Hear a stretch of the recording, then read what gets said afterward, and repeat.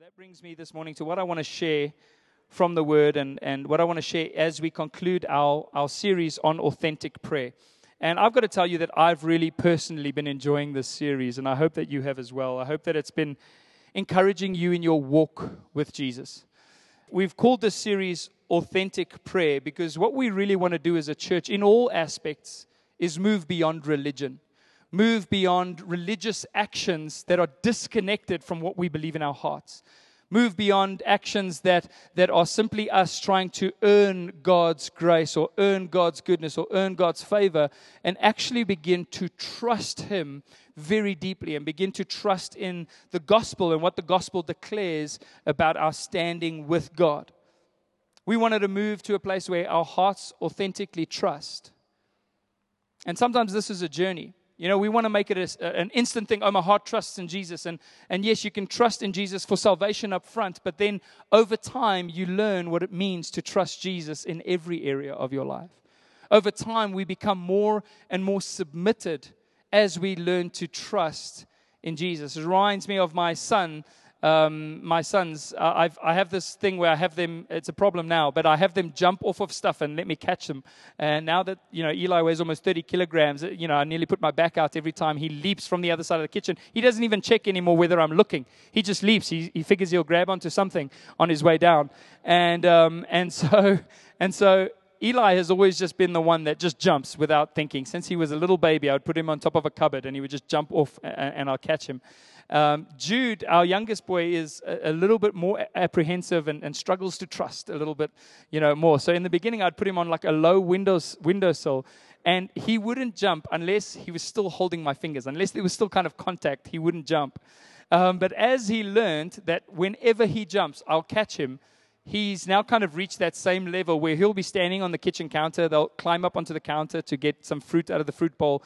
And then at times, again, whether I'm looking or not, he'll just leap because he knows Dad will do everything he can to catch me. And fortunately, up to this point, I've only dropped him once, but that wasn't his fault. It was a trip to the hospital, but only once. But the point is that there's been a journey of learning to trust. And with our walk with God, if you're new to the faith and if you're new to who God is, up front we're like, can I submit everything to God? And sometimes you're like, you know what, I'll just submit my Sundays for now. I'll just go on Sunday and kind of hang around and sit in the back and stay anonymous and not get involved. And as we kind of get to know the heart of God, what happens is that we leap more freely. We take these kinds of jumps I was mentioning earlier in our review. We begin to take these leaps because we go, no matter what happens, I believe that God is faithful and will catch me. Even if I jump at the wrong time or make a mistake or whatever it may be, I trust in the heart of God. And so we've been wanting to move in our prayer lives to grow in our authentic trust in God's love and in His presence and in His faithfulness. What we've established through this series is that authentic prayer, communicating with God and fellowshipping with God, only begins when you have authentic faith. When you are connected in your heart to what you're expressing to God. What do you really believe about God's heart towards you? We've used as our foundational scripture for the series Hebrews 11 verse 6. And I'll read it again to you this morning in this message called The Secret Place. Hebrews 11 verse 6 says, "But without faith it is impossible to walk with God and please Him. For whoever comes near to God must necessarily believe that God exists and that He rewards those who earnestly and diligently seek Him." In other words, we approach God believing that He exists, believing that He's real, authentically in our hearts, and also believing that He is a rewarder. We believe not only that God exists, but that He's good and that He rewards and that He is involved in our lives. I also want to read Mark 1 verse 35, which is a daunting scripture to some of us. Mark 1:35, it says, "Very early in the morning, while it was still dark." I'm into the Christmas spirit here. I'm already harking. Jesus got up, left the house, and went off to a solitary place where He prayed. Jesus had this prayer life, this prayer walk, where He would often withdraw from the crowd, withdraw from the noise, and go to solitary places, and there he would pray. I'm going to pray for us this morning, and then I'm going to share this message with you called The Secret Place. Let's just pray together. Father, we thank you so much this morning that we get to sit and hear your voice this morning, that we get to sit and be taught by your Holy Spirit, Father. We pray that beyond the frailty of our human words and our human thoughts and all the things that we can think up, Lord God, that your Spirit would speak truth and revelation directly to our hearts this morning, God. We pray that the way that we will hear from you would be supernatural today, and that you would lead us and inspire us into a greater walk with you and a greater trust in your goodness and in what you have done for us on the cross. God, we give you all the glory just for how faithful you are and how we can jump and know that you'll catch us no matter what. We give you all the glory for this morning. We give you the glory for your faithfulness and for your love and for your presence. In Jesus' mighty name, everybody said, amen. So this world has a way of making a big noise. If you haven't noticed, living here in the city, in Joburg, raising a family, building a career, trying to make your way through life on a daily basis, it can be difficult to escape the demands of life. How many of you know that sometimes it's like there's so much pressure and so much demand put on every minute of our lives that sometimes it feels like we don't even get time for ourselves, never mind time for Jesus, right? Can we be honest this morning? Sometimes we're just running around. We've got meetings, we've got phone calls, we've got our phones are constantly buzzing or beeping or flashing or whatever, and they're so difficult to ignore. And we go through all of these things that fight for our attention in everyday life, and it can be difficult to escape. It can be difficult to find a moment to yourself. If you have kids, you don't even remember what a moment to yourself feels like anymore, right? For those of you that have kids, I mean, sometimes as a parent, and I don't know if there's any other parents like me here today, but sometimes I go to the loo just so that I can be alone, right? Whether I need to go or not is not really the issue. It's my fortress of solitude for a few minutes where I can be alone without my kids. And I'm normally hoping for about 5 minutes, and it's normally only about 2 before they like bust the door open and they're like, "Dad, I want yogurt." And I'm like, "I'm incapacitated right now. I cannot get you the yogurt that you need." And so I'm like, and then before long, I'll have 3 kids watching me on the loo, right? Any parents out here today? If you're single, you have no idea, but you'll find out. You'll find out all about this. And so you're like, "Guys, can I just finish, please? Can we just?" And they were like, "No, we're cool, Dad. We're cool. We'll wait." And so it's really difficult to find some time alone and some time to ourselves and to escape kind of the pressures of life. And not just our kids, our technology that we have with us these days means that we don't really know when to switch off. It's almost like we don't know when to end a day anymore, because we're just always on call and we're always reachable, and we always have people contacting us at all kinds of hours of the morning or night, and we don't know when to stop answering emails or checking our phones, and it becomes such a part of our daily lives that it's almost like we never switch off anymore. For me, the worst thing is when I sit in traffic and I've forgotten my phone at home. Because what do you do now these days in traffic without your phone? You know, when you can't check Twitter or, go through some Instagram photos while sitting in traffic. These days we're left to our own thoughts and we're like, "This is weird. I've forgotten what this feels like to not have something to do for a moment." And so what happens as a result of all of that is that life becomes a blur to us. Like it's moving at such a fast pace that we don't really get time to think about our lives anymore.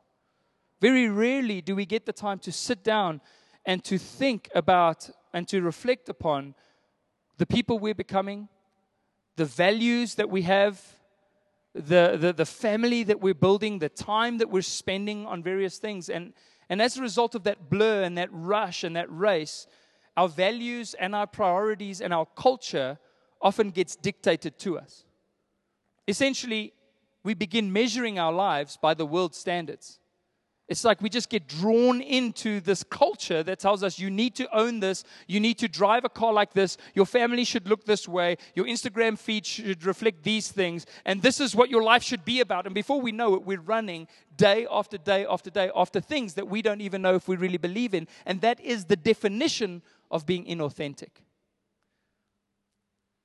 When you're doing things that you don't even believe in your own heart, it's inauthentic. That's why Jesus said religion is inauthentic. If it's not connected to what you're doing in your heart, to what you believe in your heart. And so we measure ourselves very quickly. It happens so quickly by the world's standards. We begin to assess what it means to be loved according to how the world portrays love to us. What it means to be faithful, what it means to be valued, what it means to be successful, what it means to be right. There's certain things that if you had to go online now and post, I believe this, you'll be told that in the eyes of our world right now, that's wrong.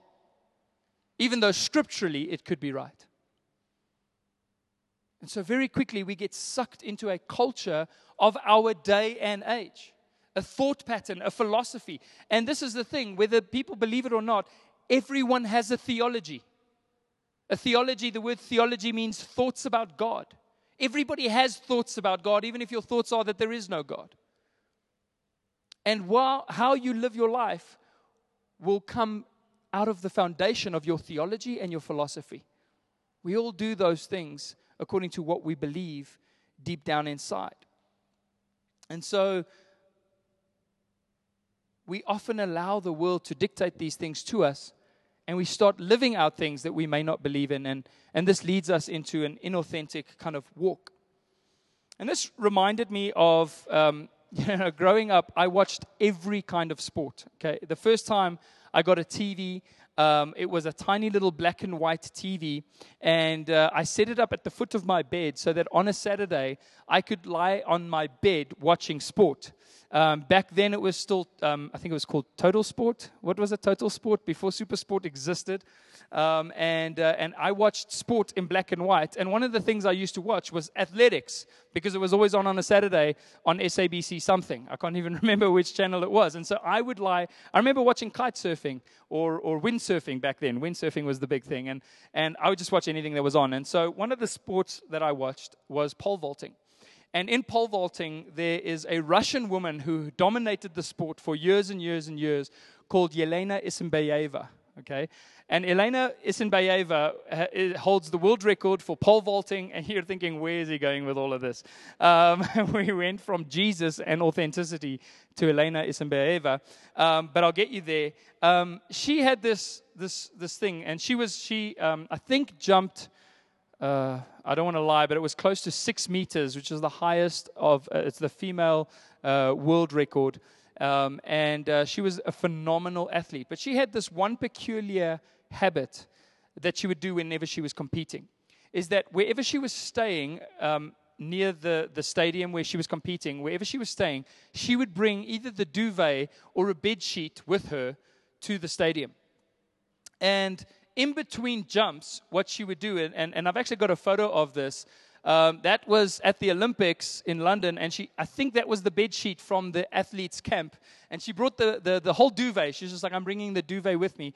And she had this really interesting ritual when in between jumps, she would actually put the duvet or the bed sheet completely over her, kind of put herself in this cocoon and hide herself away from the world. In that moment, she would retreat into this secret place that she had. And and with her earphones on, she was completely cut off from the noise. She was completely cut off from the TV cameras. She was completely cut off from the pressure of the competition. And all she could do in that moment is focus on what she came here to do. Just focus on what she came here to do. It's like she would reaffirm her identity, her belief in herself. And when she emerged from that blanket, when Yelena Isinbayeva came out from under the duvet, she was ready for business. And she would just smash world records. And I remember watching this and watching her go into that little cocoon and come out of her. And it just reminded me so much of what the scriptures tell us about our relationship with God and about our trust in Him.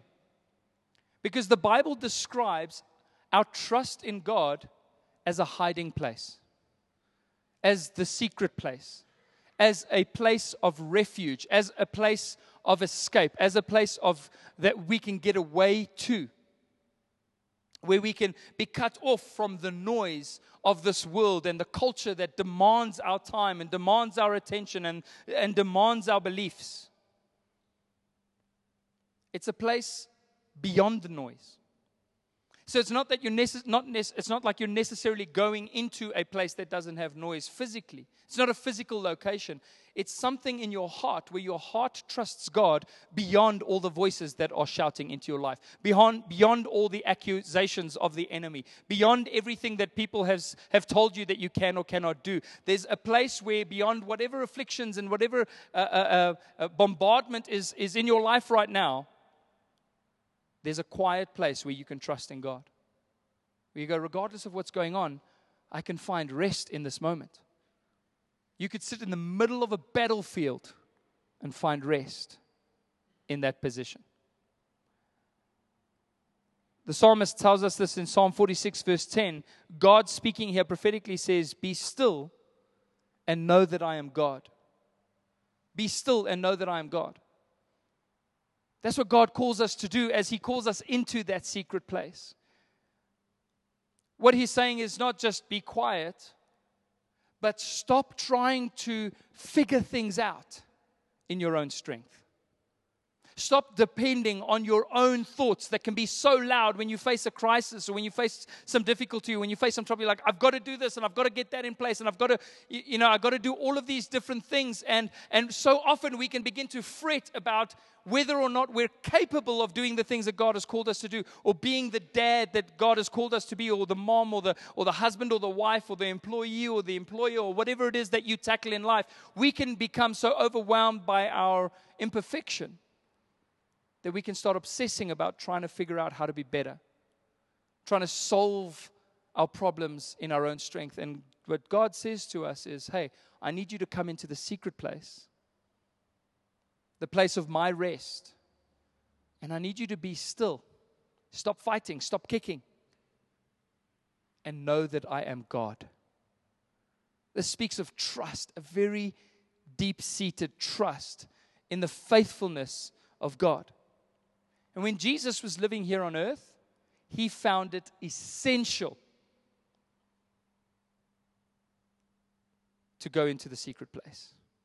Not just a solitary place, not just a quiet place, not just a garden or some beautiful place physically, which can help, but spiritually to meet with the Father.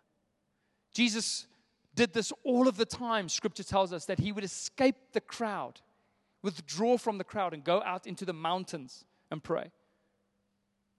I love the fact that Jesus, He's like, people are following me wherever I go. And then He decides, so what I'll do is I'll climb a mountain. It's like all of those followers, they're like, oh, we're going to follow Jesus. And they get to the mountain. It's like, well, that looks tough. Oh, okay, we'll leave Him alone for a bit.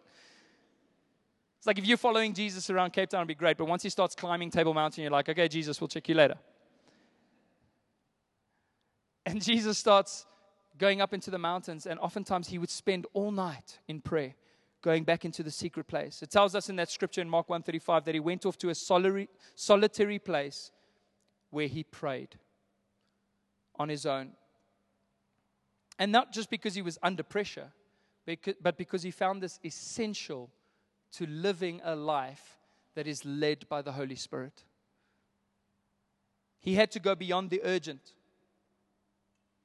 There were so many urgent demands on Jesus' time, and He would intentionally withdraw beyond the urgent to go and reaffirm His identity, lest He gets drawn away by all the demands and the rush of life. He said, I have to take time out to go and remind myself of how faithful my God, my Father is, and what I'm here on this earth to do. I have to go and reaffirm my identity, my calling, and my purpose again and again and again to ensure that I won't be lured away.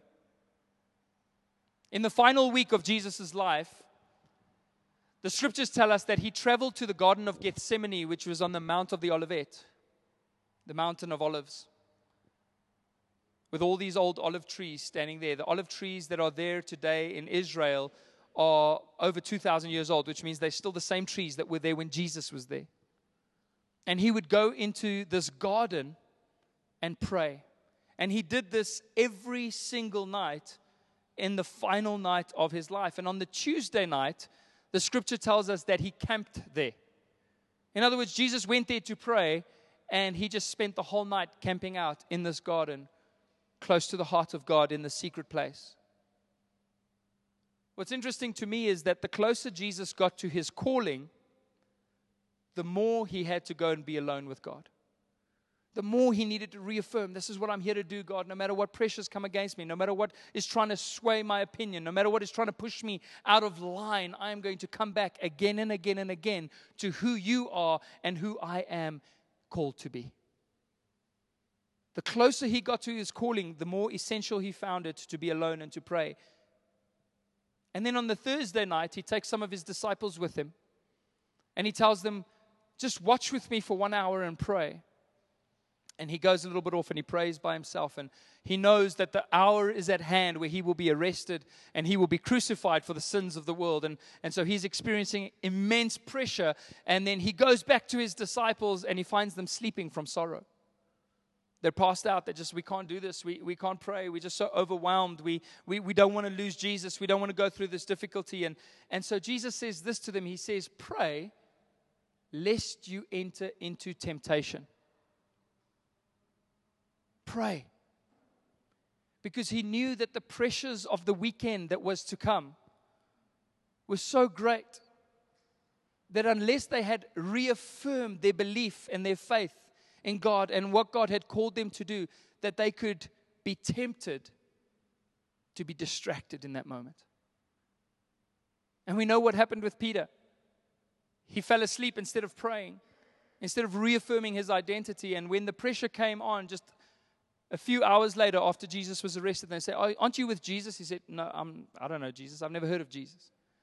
And in that moment when the pressure was on, he was tempted to deny Jesus and did 3 times. The idea here is that the more we can retreat into a place where we know in our hearts who God is, where we preach the gospel to ourselves, when we are reminded that we're not inadequate, although we are in our own strength, but because of Jesus, we are the righteousness of God. You see, this is not a negative thing. This is a positive thing. This is about you reminding yourself who you are in Jesus. Because the temptations that I face every week is to believe that I'm not enough. That what Jesus did for me on the cross isn't enough. That I can't overcome my temptations, that I can't overcome my sinfulness, that I can't overcome my weaknesses and my imperfections. I have so many of them that the real temptation I face is not to go out and do some sinful thing, but to stop believing in the grace of God, to stop believing who I am in Christ. We've boxed that word temptation in a little bit, haven't we? We think temptation, we think, oh, getting drunk and dancing on a table. Hey, that may be a temptation, but let me tell you, it's far from the biggest one. The biggest temptation that you have in your life is the temptation to condemn yourself. The temptation to feel the shame and the guilt of your imperfection.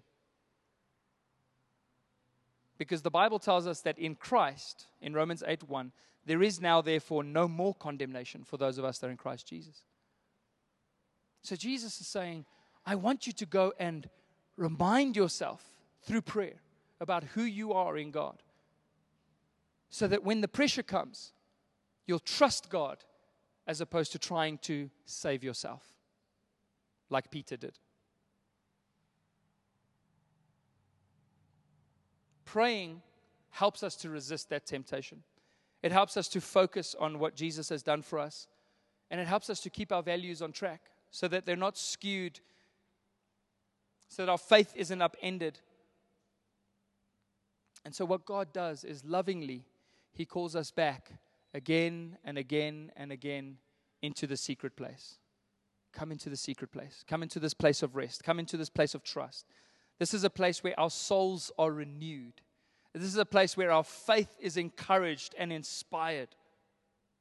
And when we go back into the secret place, we actually go into the place of origin, the place where we were created. This has been one of the most powerful revelations in my own life, that when I meet with Jesus again, I go back to the moment, to the sphere, to the space within which I was put together. Do you know that there was a time before the earth was even formed where God put you together, where He knew your unformed substance, and the Bible says, wove you together in your mother's womb in the secret place.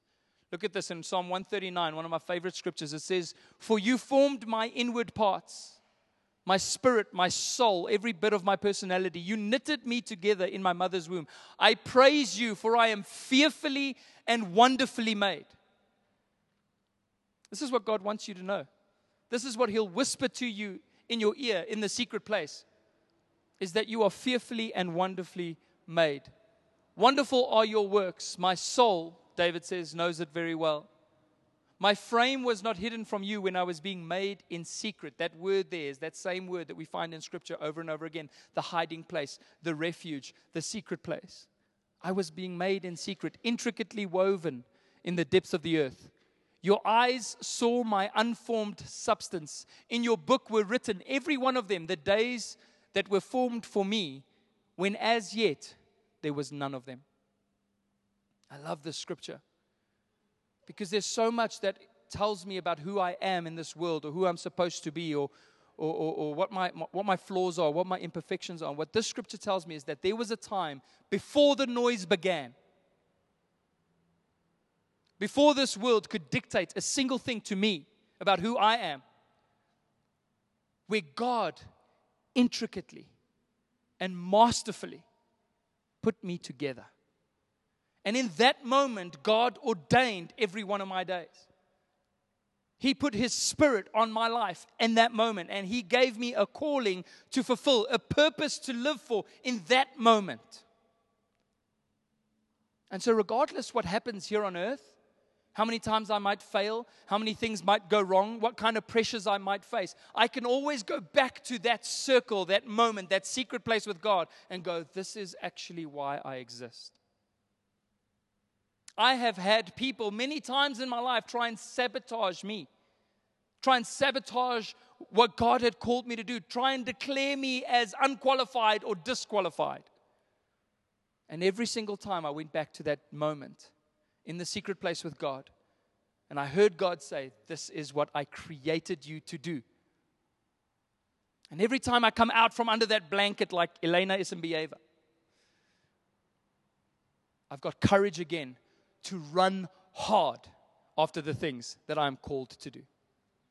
Because the world is then cut off from dictating to me how I should be serving Him or how I should be living my life. And I go back into a place where I go, God, this is what you created me for. God wove you together in that place. Your personality, your gifting, your spiritual giftings. God intricately wove you together because He has a purpose for you to fulfill. The sad thing is that many people, although no one can take away the gift and the call of God that is on your life, many people never discover what it is. And so Jesus says, I want you to step out from the world. You know that the word church means the called out ones, ecclesia, the called out ones. I want you to step away from this world. I'm calling you out of it. And I want you to know who I have created you to be. So that we can get to that place where, like David, we can say, God, my soul knows it very well. My prayer is that all of us would know very well how intricately God put us together and the calling that He has for our lives. And so we get to dwell in this place. Not only do we get to go there every now and again in the morning or when we pray or when we step out, but we get to dwell in this place. In Psalm 91 verse 1, it says, He who dwells in the shelter, the secret place, the refuge of the Most High, will abide in the shadow of the Almighty. I will say to the Lord, my refuge and my fortress, my God in whom I trust. He who dwells in the shelter, who lives in the secret place, that you live your entire life from this place of identity and purpose. It's a place where we connect with God spiritually, where our hearts trust. And this, when we kind of begin to dwell in this place, what happens is that prayer becomes natural. Prayer becomes something we do all of the time because we dwell in the house of God. Not at Langham's on a Sunday, but the Spirit of God within us. Can you imagine how awkward it would be if you lived in another room with someone and never spoke to them? Like by the very default that they're there, you would begin talking to them, right? Because they're present. And the more we realize that God is present, the more we will just naturally begin to communicate with Him and authentically begin to pray. But there are times when we need to be intentional about this, to step out. Matthew 6:6 says, "But when you pray, go into your room and shut the door and pray to your Father who is in secret." Go back into that space. And your Father who sees in secret will reward you. That same as Hebrews 11:6. There's a reward when there's something we receive from doing that. Now, this is not necessarily trying to tell you that you can only pray in your room when you shut the door. It's trying to tell you about a moment where you meet with God authentically. Because the verses before that says some people go out and the only time they pray is when they're in public and they want to seem very religious. It says, no, this is more authentic than that. This is not about being religious. This is about your personal, intimate walk with God. That's what God has for all of us. And in that moment, God reaffirms your identity. He strengthens our resolve. He helps us to understand our purpose. So Jesus goes back to the Mount of Olives again and again and again. He goes back to the Garden of Gethsemane. And in the midst of his greatest trial, on the night that he knows the Spirit has confirmed that he will be betrayed, it's the beginning of the Passover feast in Israel, he goes up there again. And he did it so regularly that the one who betrayed him knew where to find him. He goes up into the garden in the point of his greatest pressure on this earth. Can you imagine, just for a moment, that Jesus himself, who was born to die for the sins of the whole world, gets to that moment and then asks God, is there an exit plan? Like, is there a plan B? I mean, is there any way that this cup, and in his words, can pass from me and that we can, save the world some other way? Jesus was just so honest in his prayers. He's like, God, help me. So under pressure that he begins to sweat blood. And the Bible says he was tempted. Tempted to, in that moment, deny the purpose for which he existed, for which he was born. But he submits and he says, God, not my will, your will be done. And there's an amazing thing that happens. Because Jesus goes back there, even though he's under pressure. And he says, God, this is how I'm feeling, but I trust you. That's ultimately what Jesus was saying. I trust you in what you have for me and in your plans and in your sovereignty. And as he does this, he proclaims victory. Do you know that when you go into that secret place with God, no matter what you're facing, as you begin to pray, what you're actually doing is already proclaiming victory in that moment. The victory that will be yours in what lies ahead. Even though right now it might seem like your life is smashed to pieces, through all of that, God has this way of gloriously redeeming every situation and working all things together for good. I've lived it many, many times when I thought, okay, there's no coming back from something like this. And God just picks up the pieces and he produces something that brings glory to him. So Jesus goes into this garden, he prays in the garden, he sweats blood in the garden, he is betrayed in the garden. But the scriptures tell us that something else will happen in that garden when he returns. In Zechariah 14, verse 4-5, my last scripture this morning, it says, on that day, his feet shall stand on the Mount of Olives. He's going to return to that garden one more time. And his feet shall stand on the Mount of Olives that lies before Jerusalem on the east. And the Mount of Olives shall be split in two from east to west by a very wide valley, so that one half of the mountain shall move northward and the other half southward. When Jesus returns, he'll go back to that place where he sweat blood. He'll go back to that place that he was betrayed. And his victory will be so great that he'll split that mountain in two when he comes again. And all of his enemies, it says in verse 5, shall flee to the valley of my mountains. For the valley of the mountains shall reach Azal, and you shall flee as you fled from the earthquake in the days of Uzziah, king of Judah. Then the Lord my God will come, and all the holy ones with him.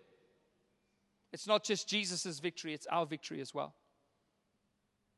And so he goes and prays in the garden in his time of turmoil, and that very place that he prays becomes the platform for his ultimate victory. See, when we go to God in times when our identity is under attack, when the pressures of life are demanding so much of us, when we feel like we're going to crack, we can go to God and we can pray. And that becomes the platform for our victory. That becomes the space in which God reaffirms what he has for us. Jesus experienced the frailty of his humanity there, but in that same place will express the fullness of his divinity. In our most broken moments, that's when God shows the fullness of his glory. I have come to experience the grace of God and the goodness of God and the love of God and the presence of God in the most powerful ways when I was at my most lost and most broken and most hurting. It's like that mountain that splits in two. In that way, God splits our hardened hearts open. And he has this way of speaking to us through our difficulties and our challenges, reaffirming our identity and his love for us. So whenever we experience our human weakness, we can go to God. Weakness and frailty and sinfulness is not a reason to run away from God. It's a reason to run to God. And we know that as we leave that secret place, when we go back into that moment with God and we leave there again, we are empowered by the Holy Spirit and filled with faith for the future. We're reminded of where we come from and where we're going to. And this gives us rest. This gives us strength. This gives us peace. And like Elena, we get up and we just start smashing records because we know that God is with us. So I wanted to encourage you this morning that when we go into prayer, can you see how, and I might have taken a bit of a long way to get to that, but can you see how something like that is so different from just kneeling and saying a religious prayer in front of some candles or by the side of your bed? You're actually going back to meet with God who created you and find out why. And be reaffirmed in his love and his calling for your life. That's so much greater than going, before we eat, Father, thank you for the food. And this is the heart of prayer that God wants for us. That we would meet with him like Jesus did again and again and again. Dwell in the secret place with him. Know and be convinced in our hearts of the reason why we're alive.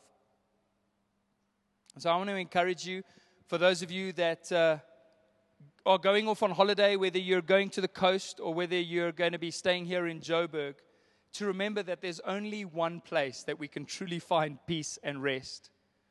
And it's in the secret place.